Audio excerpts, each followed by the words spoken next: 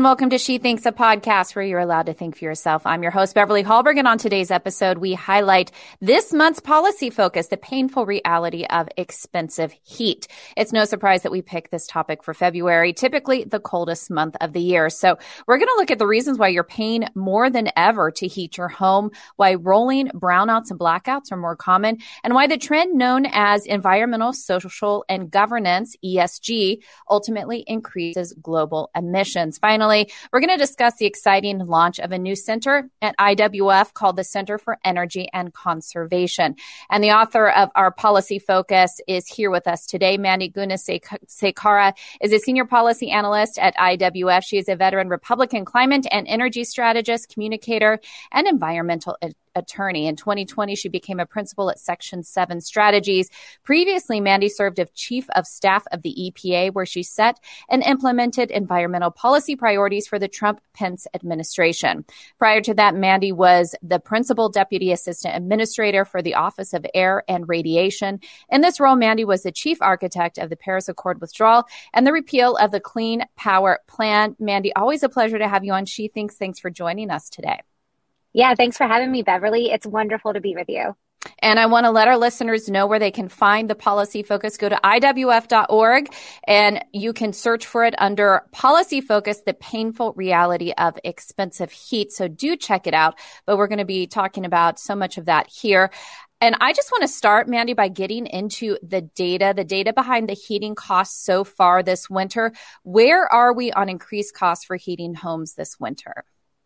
Well, it depends on where you're located, which largely where you're located will depend on what kind of resources you rely upon for your heat. But Americans are paying anywhere from 14 to 30% increase for their heating bills or power bills affiliated with keeping their homes warm during these cold winter months compared to this time last year.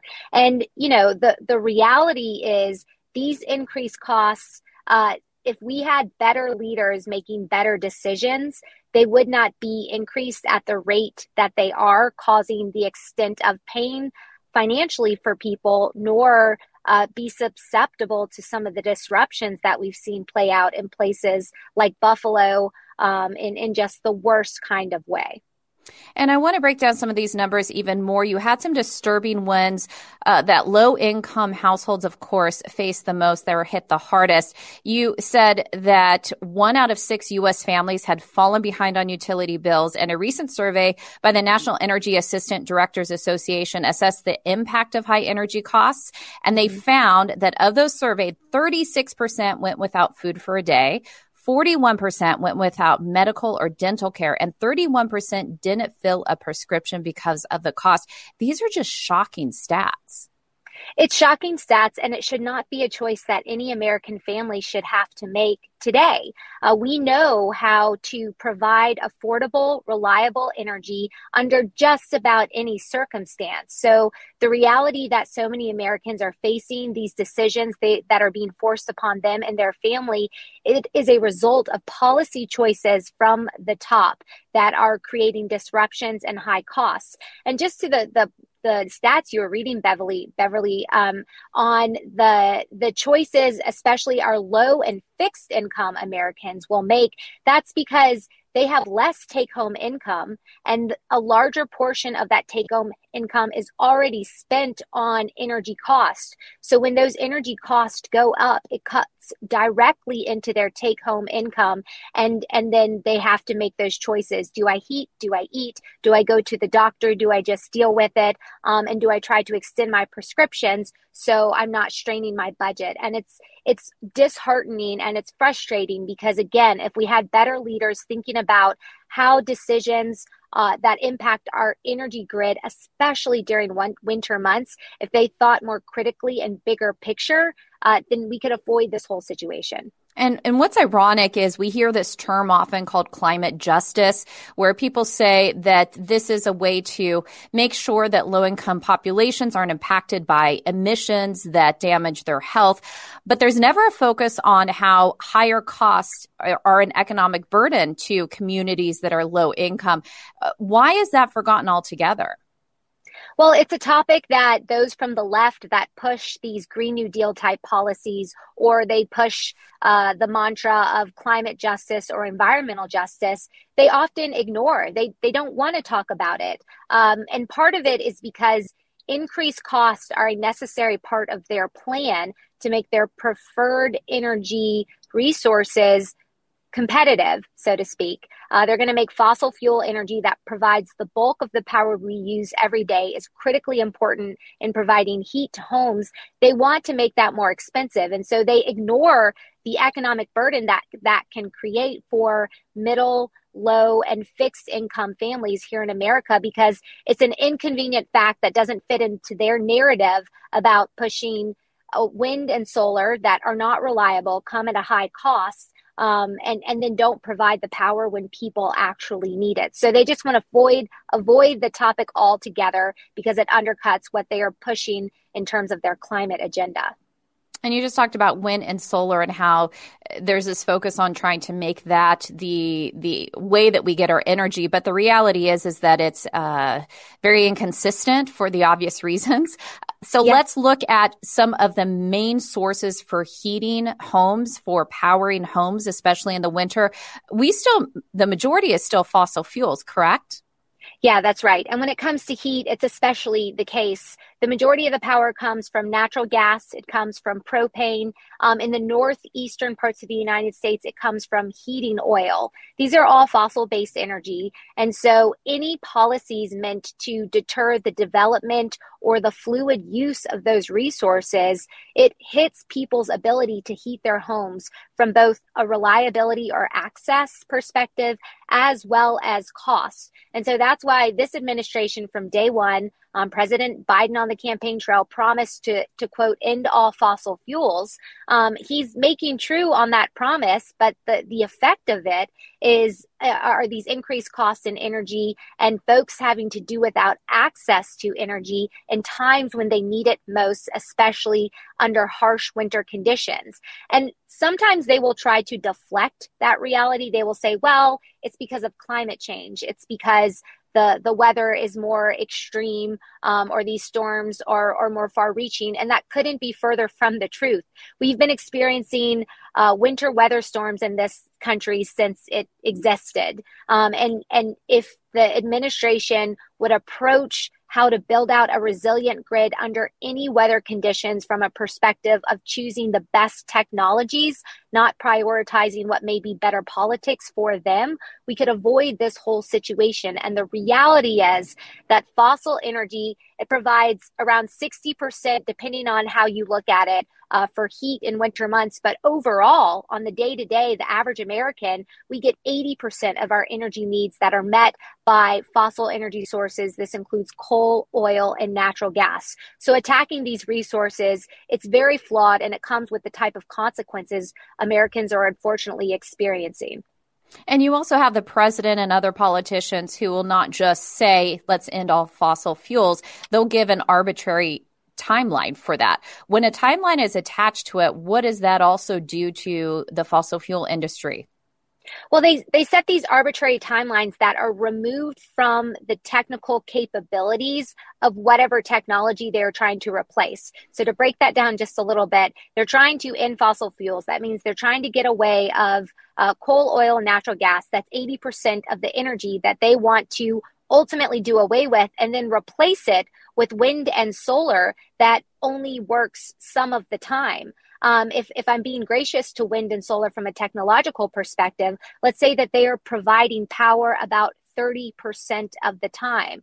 And when the administration sets arbitrary deadlines, such as we are going to be net zero by 2035 or 2050, it's setting a timeline and a statement that is not respective of the technical feasibility of existing technology, and it creates these unnecessary hardships where people are trying to comply with a deadline that was not set on facts or pragmatism or balance, which is extremely important in this space. Instead, it was set for purposes of capturing a headline, but it comes with all of these consequences. And it's a very irresponsible approach to talk about natural changeover in technological advancements. I like to use this as an example, Beverly. No one had to ban the rotary phone for iPhones to overtake the market.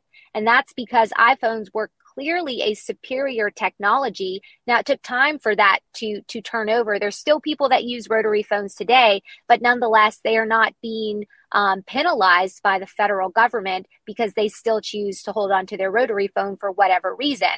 It's the same. You could talk about the same thing in the energy space. If and when there is a superior technology that can still meet current demand and future growth, the market will accept it and adapt to it. The problem is this administration is trying to force a square peg in a round hole, and it creates all of these problems. And a lot of what's driving these decisions is they're going after headlines, they're chasing politics, and they're trying to appease donors who are largely detached and are removed or don't care about the high cost consequences. I'm glad you brought up the political angle, because one of the hypocritical stances on this is that we are getting fossil fuels from Venezuela while we shut down the Keystone Pipeline. That was the first thing the president did when he became president. And so this whole idea that we're becoming so green and we're going to use these alternative energies, which I'm glad you focused on this in the policy paper. You talk about it being a two-pronged approach. Yes, looking at alternative energies, but allowing for innovation in the fossil fuel market to take its place. We've already seen innovation. So the politics of us purchasing fossil fuels from Venezuela, I mean, were you surprised by that move? Yeah, absolutely surprised. And it's almost like the administration, they just want to push all of this productivity overseas. And if they can't see it and those emissions don't come from within the United States, maybe they don't have to count it for purposes of their net zero commitments. But that's such a backwards approach and irresponsible approach to actual environmental improvement. We want productivity to occur in the United States, whether it is extracting oil and natural gas or building out manufacturing plants, creating chips and the things that make our economy work. We want that done here in the United States because we have strict environmental standards, number one. And number two, we have stakeholders, whether it's companies or the general public, that actually care and pay attention. So when we develop things in this country, we do it in a much cleaner, more efficient way. So yes, I was very surprised that the Biden administration was shutting down U.S. oil and gas production and then trying to appease and work with the Maduro regime in Venezuela. Not only is it problematic from the environment, but it's also problematic from a humanitarian perspective because all that he's done to that country and the devastation he's brought among his own people. And something that you've written about before, which I think is an important aspect, when we think about fossil fuels today, I just mentioned there's been innovation. They're so much cleaner today than what they were decades ago. Can you just briefly talk a little bit about that? Because there are listeners that we have that, of course, are going to say that we need to do whatever we can to have a clean environment. You and I would agree with that. What can you share with them on what we know about fossil fuels and the innovation they've had at this point? Yeah, so that's such a great question and a really great point. The reason we lead the world in emissions reductions, whether you're talking about particle pollution or greenhouse gases, is because of breakthroughs in the extractive process of natural gas. Hydraulic fracturing is now done horizontal, not just vertical. They don't just drill a hole down straight. They can drill one hole, spread it out, and extract a lot more resources that previously and historically were unavailable. Natural gas is cleaner from an emissions perspective compared to coal and oil. And the growth of that has lent itself to us leading the world in overall environmental progress, especially when it comes to reducing our greenhouse gas footprint. But the other piece of it is I don't want to denigrate coal, and I don't like it when some of the natural gas folks go after coal, because we now know how to extract and produce energy from coal in a very clean way. And this has to do with the integration of scrubber technology. Scrubbers are what they are. They essentially are attached to the top of a stack, and they pull out a lot of the particle pollution that historically was released into surrounding communities and did cause a lot of health problems. But we know how to do that process in a way that cleans it up and limits that public health and environmental impact. So those type of breakthroughs are largely behind our environmental progress. And the fact that since 1970, I'll just say this one stat because it's amazing and people need to hear it more often.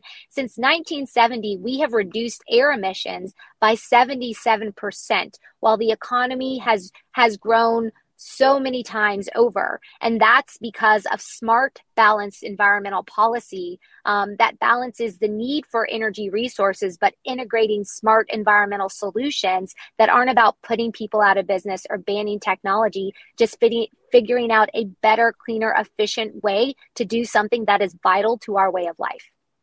You talked about 80% of how homes are powered come through fossil fuels. I want to talk about the rolling blackouts and brownouts. I especially think of California and how they face that, especially in the summer. What is the cause of that? Is that how the state is handling their energy source?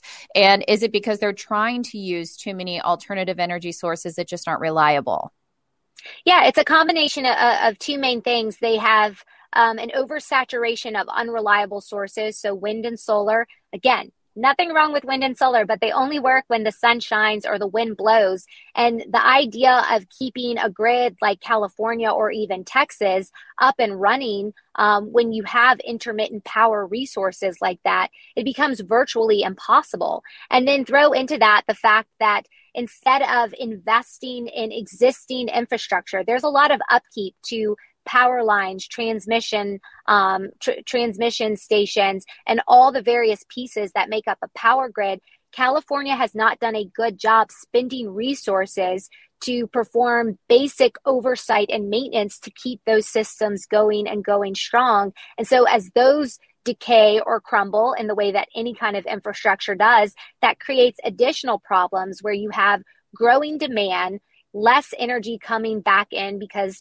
they're relying more and more on wind and solar, and then the largely natural gas resources that are there, they're undermining the ability of that to actually be delivered by not maintaining the infrastructure that's necessary to take it from point A to point B. And the last thing I'll say, Beverly, is they've been going after nuclear plants, and nuclear is an existing technology that provides baseload power, that steady source of power that is so important for reliability and costs. But in California, they've been having conversations about shutting some of their last nuclear plants down. And that is such it's cutting off your nose to spite your face type situation, because it's taking away a major power source that has very low emissions profile, which will just exacerbate the current situation. And another thing that's exacerbated all of this and the investment trend is what is known as environmental, social, and governance. The acronym is ESG. People have probably heard of it. But you say that this is growing and this is a dangerous trend and that it actually increases emissions. So how does this social justice side of energy actually lead to more emissions harming our environment? Yeah, so what they're ultimately doing is the ESG, the people who implement ESG are the ones who control access to capital. And whether you're a small, mid-size, or even large company, you need access to capital to keep your company going. It depends on how you're organized, but at the end of the day, access to capital is essentially lifeblood of a healthy and growing operation.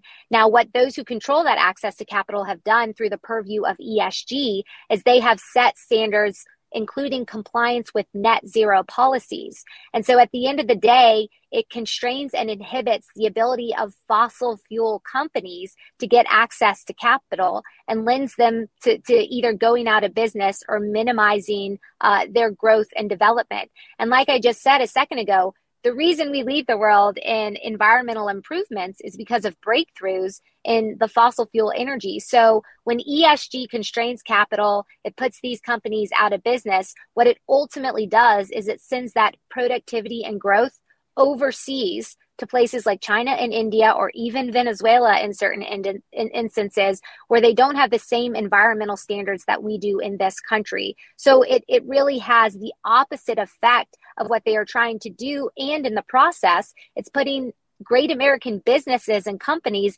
out of business, or forcing them to let people go that want to provide a vital service that we absolutely need here in this country. And something you point out in the policy paper, which I think is an important thing to think through, is that many Americans may be saying, well, I never voted for the Green New Deal. The Senate didn't pass it. It hasn't been passed in this country. How has the green agenda progressed so much without legislation? And what is the right path that we can actually take? Yeah, so they're using the powers of the financial markets, certainly the ESG that I just referenced, but then also what this administration is doing is they're using the power of the federal bureaucracy to implement new regulations or new standards that can squeeze businesses out of existence. And these standards, they should be set on technical realities and clear defined emissions reductions goals. Instead, they are largely set and implemented in ways that inhibit the continued existence of certain types of companies. So it's the extreme way to say it, Beverly, is they're weaponizing the federal government against American industries that are absolutely necessary for our economy to continue to grow. And they're solely going after them because they have fallen out of political favor. So they're using the regulatory powers alongside financial pressures to go after the fossil fuel industry, which is one of the centerpieces of the Green New Deal. Now, the better way to go about this is to do away with these market distorting pressures. They also, I'll say one thing that's been done. This was implemented, I believe it was the so-called Inflation Reduction Act, but it could have been the bipartisan infrastructure deal. I can't remember exactly which one, but they instituted a new tax on natural gas. They called it a fee, a methane fee, but it's a tax on these type of this part of the American economy and the entities that rely on that for power. So what the better way is to get rid of these market distorting tactics, to do away with ESG, for access to capital and credit to be based off of merit, not compliance with social woke standards or social standards defined by the woke left. When it comes to the regulatory state, regulatory standards need to be set based on existing technologies, not prospective technologies. And when it comes to the federal government, they should do away with these market distorting tax components, not just taxing the energy resources we actually need, but also doing away with tax benefits that they have given to wind and solar that lend itself to a larger build out of these type of energies that complicate the grid and don't provide the power that we actually need and lend itself to a less resilient, less reliable grid. Well, I want to round out our conversation by talking about the new center that has been launched at IWF called the Center for Energy and Conservation that is to deal with all of this. So we talked about what can we do? You just named some things there, but also it's taking a look at the center and getting information on a regular basis. Tell us more about it. I know you're excited. I'm excited. Tell us what it's all about. Yeah, so we're going to be launching it next week officially, and it will be focusing on promoting balance when it comes to this issue of energy, environment, and conservation. And the mission is promoting or helping America realize its energy potential, protecting the environment, and promoting thriving communities. And this is a three-pronged stool, if I could use that analogy, that will be necessary to get us to that better, cleaner environmental future, but without sacrificing the modern way of life or the health and welfare and economic opportunity of so many Americans. So that's the mission. That's the message we're going to be focusing on. We're also going to be encouraging Republicans and conservative-minded leaders to lean in on the environment. For many years now, we've let extremists that ascribe to a leftist purview of the world overtake the conversation about the environment, and it has not been constructive and it has not led to good outcomes.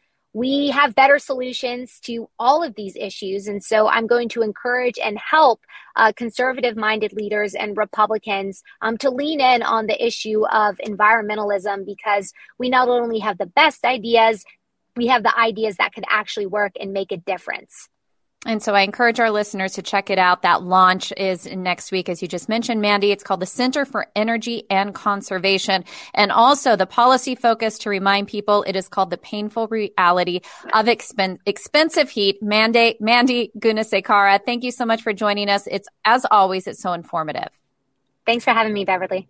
Thank you all for joining us. Before you go, Independent Women's Forum does want you to know that we rely on the generosity of supporters like you. An investment in IWF fuels our efforts to enhance freedom, opportunity, and well-being for all Americans. So please consider making a small donation to IWF by visiting iwf.org/donate. That's iwf.org/donate. Last, if you enjoyed this episode of She Thinks, do leave us a rating or a review. It does help. And we'd love it if you shared this episode so your friends can know where they can find more She Thinks. From all of us here at IWF, thanks for watching.